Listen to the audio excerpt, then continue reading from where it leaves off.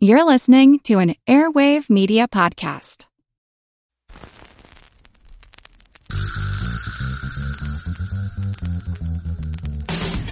Her Money is supported by Fidelity Investments. Together, we're here to empower, educate, and encourage women to start talking about money.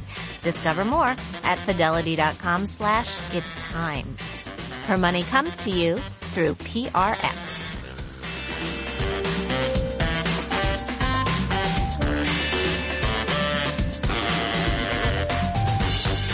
Hey, it's Jean Chatzky.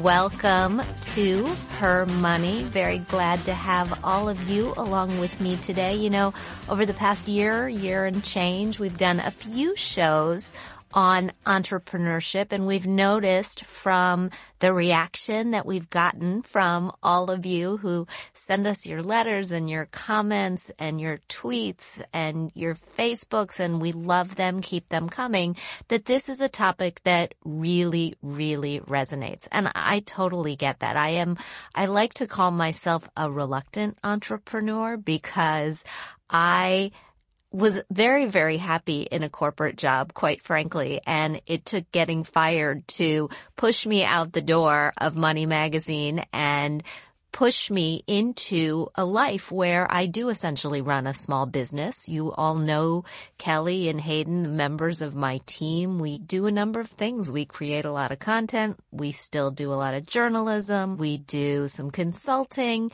It's a life I never expected to have for myself. And I think there are a lot of women in that boat. We took a look at the statistics, and the number of women-owned businesses has jumped by 45% since 2007 until last year. That's according to some research from American Express. And whether you are one of them already or whether you think you might want to be someday, or whether you think, nah, this life isn't for me, you are still going to love today's guest. We are on the line with JJ Ramberg, my friend. She is the host of Your Business on MSNBC. It's been on MSNBC for 12 seasons now. She's also the founder of goodshop.com, which is one of those search engines that you can shop through. And this is special because it donates a percentage of its revenue to the charities and the schools that its users designate. And most exciting right now, she has a new children's book out about entrepreneurship. It's a chapter book for young readers called The Startup Club. Hey, JJ, welcome. Hey, Jane. So nice to talk to you. It's really nice to talk to you, too, and congratulations on the book. It's adorable. Thank you. I'm so excited about it. Out of everything that I've done recently, it is by far the thing I'm most excited about. You know, when I was looking at it, I was reminded of when I was a young reader. There was a series of books called Ginny's Babysitting Club. Did you ever read those? I'm quickly doing the math. Am I older than you or younger than you? Oh my God, you are so much younger than me. I don't remember those books, but I think it's the same idea, right? About kids, I'm guessing kids who have initiative and start something. Yeah, and there was a whole series of them. So take a look them up, find them on eBay. They are ancient at this point, but they are maybe a forerunner of the Startup Club. Tell me, I mean, you have seen at this point so many entrepreneurs. What do you think makes the quintessential entrepreneur these days? You have to have a real belief in what you're doing. I think that's at the core of it, right? You have to be able to defend whatever it is you're doing, even in the darkest moments when everything looks like it's falling apart around you. And I don't mean defend something that's a bad idea. You have to be open-minded and willing to change as well. But you have to be willing to really take all the punches as well as all the accolades that you're going to get. So you are an entrepreneur. You founded goodshop.com with your brother. Have you always known that you were an entrepreneur, or is this something that you discovered about yourself as you went through life? You know, I come from a family of entrepreneurs. So my mom, this is the story I tell myself all the time, and so many women out there who haven't maybe found what they want to do yet. My mom was a stay-at-home mom, And then in her late 40s, her mid to late 40s, she and my brother started a company called Job Track. He was just out of college. My mom had not really ever had a paying job before, though she did a lot of volunteer work. And this was pre-internet, so it's quite different than it is today. My mom started this company and worked her butt off, and then 13 years later sold it to Monster.com. Wow, And good for them. oh, yeah, it's the most incredible story, but they worked so hard. And the reason they were so successful, right, they started their company, then the internet came, venture money seeped into their little corner of the industry, but they didn't take any. But they had been competitors out there with millions of dollars who couldn't compete with them because my mom and brother had just worked so hard and built such good relationships in their industry. But I really got to have a front row seat watching her do that. And so I think I had the bug. Also, my dad started a few small businesses of his own and my grandfather's. And so I think I don't know if it's what I knew I wanted to do, but it was just certainly in the air for me. It didn't seem like a big leap when we had this idea to start Good Shop to go ahead and start a company. And how is Good Shop doing? It's great. So we just launched something new called Gumdrop, which is this browser plugin, and it just takes a second to add. And then every time you go to a store, it automatically puts the best coupons in at the end, so you never have to go search for coupons anymore. Oh, I love that. Yeah, it's so easy. It's really, it's awesome, I gotta say. But in addition, a percentage of what you spend goes back to your favorite charity or school. So, we've raised about $13 million for causes now.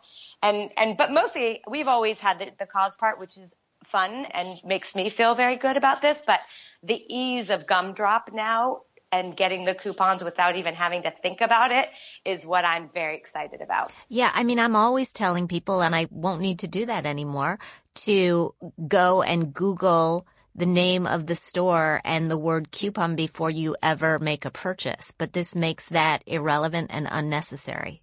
Exactly. You never have to search for a coupon again. It just happens. And it doesn't even allow you to forget anymore. And it right? finds so them it does all? it for you. It finds them all. Yes. Wow. We have an enormous database of coupons, and people are always unearthing the best coupons, and they're all in Gumdrop. So if a coupon doesn't come up, it's basically because one doesn't exist. It's amazing. Thank you. We're excited about it. So we know so many people in this country that have what they think is the next great idea.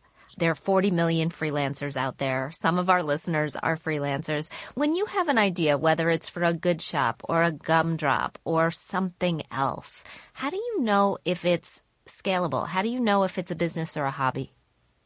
Yeah, that's a really good question. And look, I mean, I hate to say this, but I say it too. Ideas are a dime a dozen, right? Lots of people have the same idea, and it's the execution that sets the successful companies apart from the other ones. But when you're just in the idea phase, you have to go out and talk to people. What happens, and I will tell you, this has happened to me when launching products in my company, is you sit around with your partner or your spouse or your kids and you say, I have this idea, and everyone gets excited about it and tells you it's great and you think it's great. And so you spend all this time and money on it and you launch it and nobody wants it. So you really have to get some honest feedback, which is hard to do, but honest feedback. And if you can, launch something. If it's a website, it's relatively simple and cheap to just launch something and see how people interact with it. And then you can change your idea based on how you see people are reacting. I am so guilty of that. I tend to fall in love with my own ideas. Oh, we all do. I mean, look, we launched, I don't know, maybe 7 years ago on Good Shop, good TV ads. I was positive that people were going to watch TV ads on our website so that their cause could get money for it. I loved that idea. It was a massive failure. Yeah, and I think that's a hallmark of a true entrepreneur. I mean, I've seen research on the fact that many of them fail multiple times before they succeed. And I think that's the beauty. I always think when I want to go hire someone, I would absolutely, my ears would perk up for someone who has failed, because you learn so much from a failure that you take to your next position or your next job or your next venture. And also the way you deal with that failure is very telling about, I mean, look, every job, we all know this, has hard parts. And you succeed if you can deal with the hard parts. Yeah, absolutely. We're going to get to those hard parts, one of which is raising money. But before we do that, I just want to remind everybody that Her Money is brought to you by Fidelity Investments. And Fidelity is focused on helping women like all of us take charge of our financial lives. We deserve to live the lives that we work so hard for. So visit fidelity.com/it's time. You'll find more conversations like this one with JJ Ramberg. You'll find information about how to manage your money during life's biggest events and most challenging times, whether you're getting married or divorced or starting a new career. And again, that is fidelity.com/it's time. All right. We mentioned money. We mentioned investors. It's more difficult for women to raise capital than it is for men. Why do you think that's still true? And how can women get ahead of the curve? I think a lot of it is about networks. So I've spoken to lots of women who said, of course, they've had trouble raising money. And then I've spoken to women who said they've had no trouble raising money. And it's not always necessarily that one person's idea was better than the other. It was that, amongst other reasons, the second person had networks. And I think we need to really, as women, tap into our networks and create networks for ourselves. How do you do that? You just start. Easier, of course, in New York City because there are a lot of high-powered women in big jobs, and I think people are pretty focused on this. But I'll use what I feel is happening right now, at least in my world, and people can copy it in their own. But I've been invited to a number of women's dinners over the past 3 years or so. And it's women from all different industries, and we all get together. And at the end of dinner, I find it's a trend, we go around the table and say, what do you need? Right? And people are very specific, like, I'm trying to raise money. I need an introduction to someone at the Wall Street Journal. And it could be personal too, right? I need a new babysitter. And I think that when people are put in a space where you're welcome to be kind of pushy, not pushy is the wrong word, but you're welcome to blatantly ask for what you want. Mm-hmm. And in a way where people feel comfortable about it, everyone's willing to help. Yeah. Right? People are really willing to help, but they want it to be easy. And so I would suggest starting some of these dinners or lunches or coffees in your own neighborhood, right? And maybe not that many people will come at first, but eventually it will become a thing. And networks beget networks, right? And so you have then friends of friends who you can turn to. And so let's say we do this and we find these friends of friends that we can turn to, and we eventually do get in front of an investor or two. How do you make your best pitch? You have to be confident. It's so interesting. I grew up with the most confident mother who was a very successful entrepreneur. I went to an all-girls school where, Women's History Month was basically our Christmas. We had Gloria Steinem talking to us. I really felt like I was taught to be a confident girl growing up and then woman. And yet when I read Lean In, Sheryl Sandberg's book, I really saw myself in a lot of those pages. And so it's interesting, right? I was given every leg up on the confidence chart here.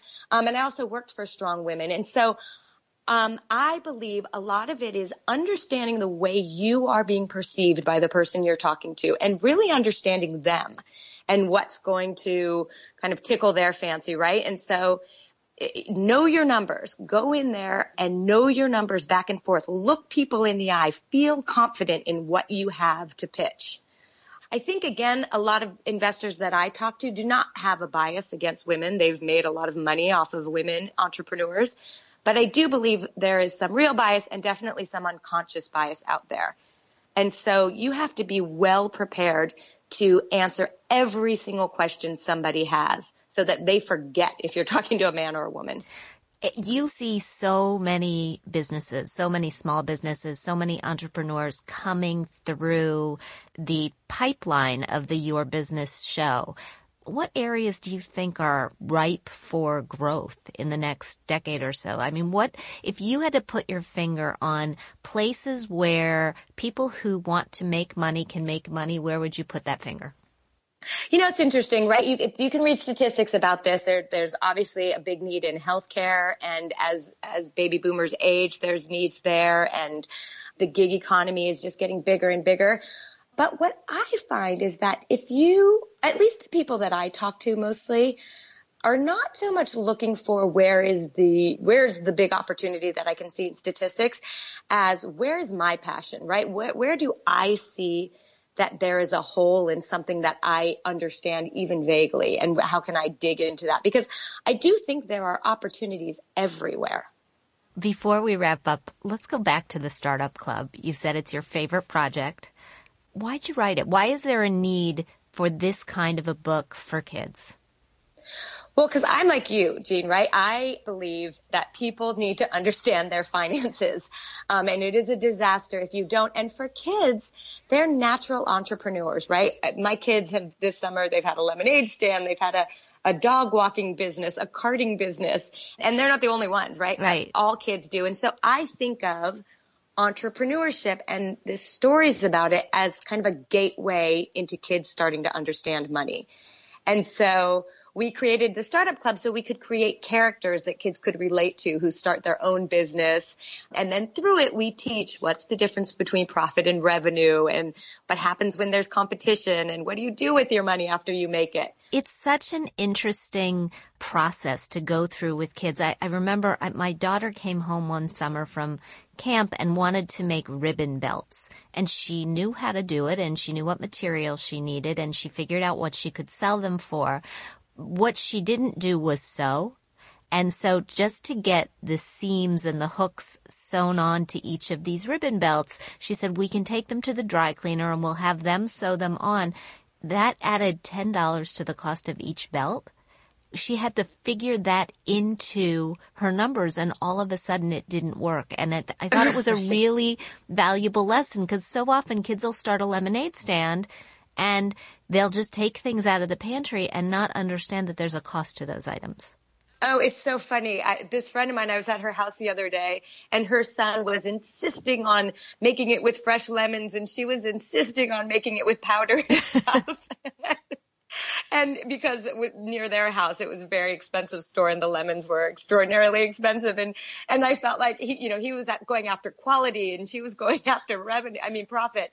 And I felt like, oh my God, this is like a classic founder investor conversation that I'm watching going on here. Absolutely. And better earlier than later. JJ Ramberg. Exactly. The book is The Startup Club. Thanks so much for being here. This was so fun. Thank you, Jean. Thank you. We'll talk soon.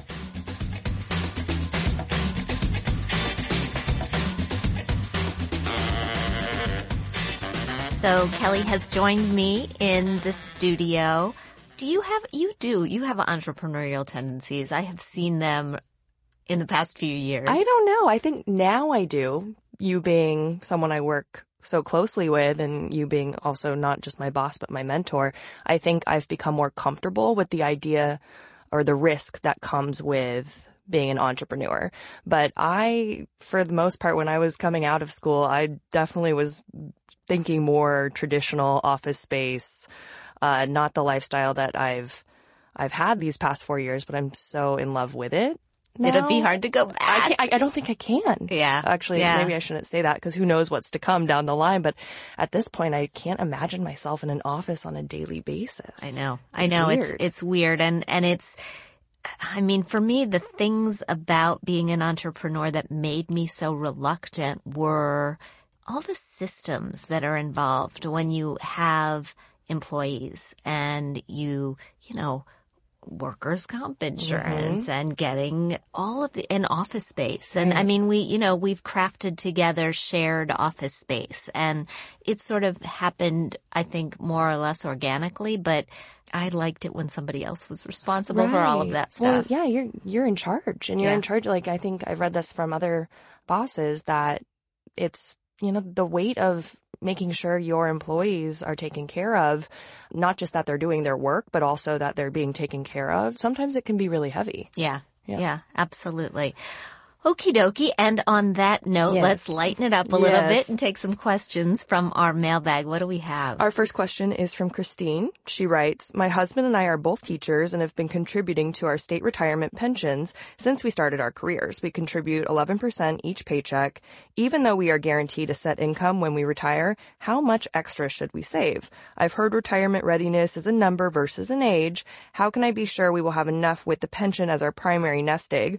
Also, if we look to do a Roth IRA, I'm concerned that we may not be able to contribute because of the income limits. They may not be able to contribute because of the income limits, but off the top of my head, you've got a pension and you're contributing 11%, you're doing just fine. That is generally plenty. What we know numerically is for people who are contributing 15%, that'll get them to the same standard of living as long as they do it on a consistent basis in retirement that they have before retirement. I would suggest you take a look at these benchmarks that Fidelity has put together. And I'll explain how a pension works with those. So essentially, Fidelity put together these benchmarks for the amount of money you should be saving for retirement. And by age 30, you should have 1 times your income. By age 40, 3 times. By age 50, 6 times. By age 60, 8 times, and by retirement, 10 times. And that is meant to cover 45% of your pre-retirement income. The rest will come from Social Security for most people. If you've got a pension, you can soft pedal the amount that you have to contribute to get to those benchmarks. And I lay out the entire formula in Age Proof, but essentially, if you know that your pension is going to cover, let's say, 30% of your pre-retirement income, then you only have to save enough to cover the other 15% of your pre-retirement income. And the last thing, I know this is getting very, very complicated. I want a pension too now. Well, only go be a teacher. I mean, or a firefighter or a police officer. And only about 17% of people in this country have pensions. And I just want to explain one more thing because we got really heavy in the numbers right there. The reason that we're only focused on the 45% plus Social Security, which will get you to about 70-ish% for most people, is that you don't have to replace whatever you're saving. So the saving sort of comes off the top, and that's how the numbers start to work. It isn't that the cost of life pre-retirement and post-retirement is really all that different. You know, we often do those handouts where if people want the numbers, they can send us an email. We'll put this in writing. And so if people want the numbers, send us an email and we will shoot you our little cheat sheet on retirement readiness. And the same goes for our Thrive Today too. So if you are nearby, pen and paper, it'll be good to have that. So thank you, Christine. Our next question is from Tyler. I'm a college student who has done well saving money. I have no debts. I want to invest $10,000 to $15,000 in a CD or something else. What do you recommend? I recommend 2 things. I recommend thinking about what this money is for. If this is long-term money, don't put it in a CD. If this is long-term money, open a Roth IRA, assuming you've got enough income to support a Roth IRA, and invest the money in a portfolio largely of stocks, maybe a little bit of bonds to capture growth because you are so young. So young. You've got 50 years for the market to do its up and down thing before you need this money if you're planning on using this money for retirement. Now, if it's for a different goal, if it is for something that you're planning on using it for within the next 5 years, then okay, you put it in an investment that'll get you a little more than a savings account, but won't put it at risk. But otherwise, you're being way too conservative. This is the time to go wild. But do good in school. Exactly. And one more from Emily. This is a good one. My credit card provides me with my free FICO credit score. Since January, my score has steadily dropped each month from 829 to 794. During these months, I used the card regularly and paid off the balance each month, just as I always have. I checked my Equifax free credit report last month, and all of the information for this card was accurately reported. The credit card site says that my score has gone down because, quote, FICO scores consider whether a person's credit report shows recent balances on revolving accounts. Your FICO score was impacted because you are not currently demonstrating active revolving credit management. I know 794 is still a good score, but I'm confused as to why my score would drop. my guess, and it is just a guess based on the fact that that language they gave you is incredibly cryptic and they need to rewrite it, and you can quote me on that. My guess is that you have been using more of your credit limit. And you should be using only 10 to 30% of your available credit each month, and it doesn't matter if you pay it off at the end of the month. If you are using more than that 30%, it will take your score down a little bit. So maybe you've had some big expenditures and you planned for those big expenditures and you paid off those big expenditures. It could still knock your score a little bit. Please don't worry about this. There are plenty of months where my score is not 794.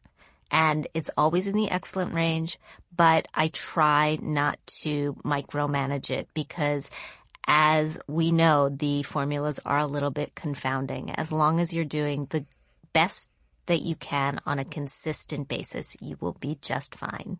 Thank you, Jean. Thanks so much for those great questions. Remember, we want to answer whatever is on your mind. So hit us up on Twitter, on Facebook at jeanchatsky.com. And in our weekly Thrive segment, we spoke a lot about entrepreneurs and side giggers and freelancers in our conversation with JJ. And what we learned based on some reporting by Laura Saunders in the Wall Street Journal just recently is that the number of Americans who are found to have been underpaying some of their taxes rose nearly 40% in recent years. It is a little puzzling to the experts, but it's largely something that's impacting people who pay taxes quarterly, like those business owners and retirees and members of the gig economy. And the problem is that these underpayers are going to owe penalties in the form of interest. This interest is not deductible. Sometimes it's expensive. So we wanted to try to help you sort this out. We spoke with Greg Rosica. He's a tax partner at Ernst & Young. And he says there are 3 methods that you can use to get on top of this. For all of them, it's a good idea to use last year's tax return as a starting point and to mark your calendar now. By the way, I do this. I pay taxes quarterly and I have calendar reminders set for 2 weeks before each tax payment is due. Very helpful. The 4 estimated tax payments are due on April 15th, June 15th, September 15th, and January 15th. Okay, here are the 3 methods. Number 1, look at how much you paid in taxes on last year's return. Divide that amount by 4. If you earned less than $150,000 in income, pay 100% of the taxes you paid last year in 4 equal amounts throughout the year. If you earned more than $150,000, pay 110% of that amount. That's method number 1. Method number 2, estimate what 90% of your taxes will be this year. Again, base it on last year's return and make 4 equal payments of that 90% amount. You may end up, by doing it this way, owing more money in April, but it may give you a little bit of wiggle room that you need to run your business or your life. And method number 3, calculate your income over a few months. Say 3 months that represent your income well, then annualize that number. So if it's 3 months, multiply by 4. Now you'll have your estimated annual income and you can calculate how much you'll owe in taxes based on that and how much to pay in your 4 installments. As always, you can email us. We'll put these in a worksheet as well. We will send them off to you. Thank you so much for joining me today on Her Money.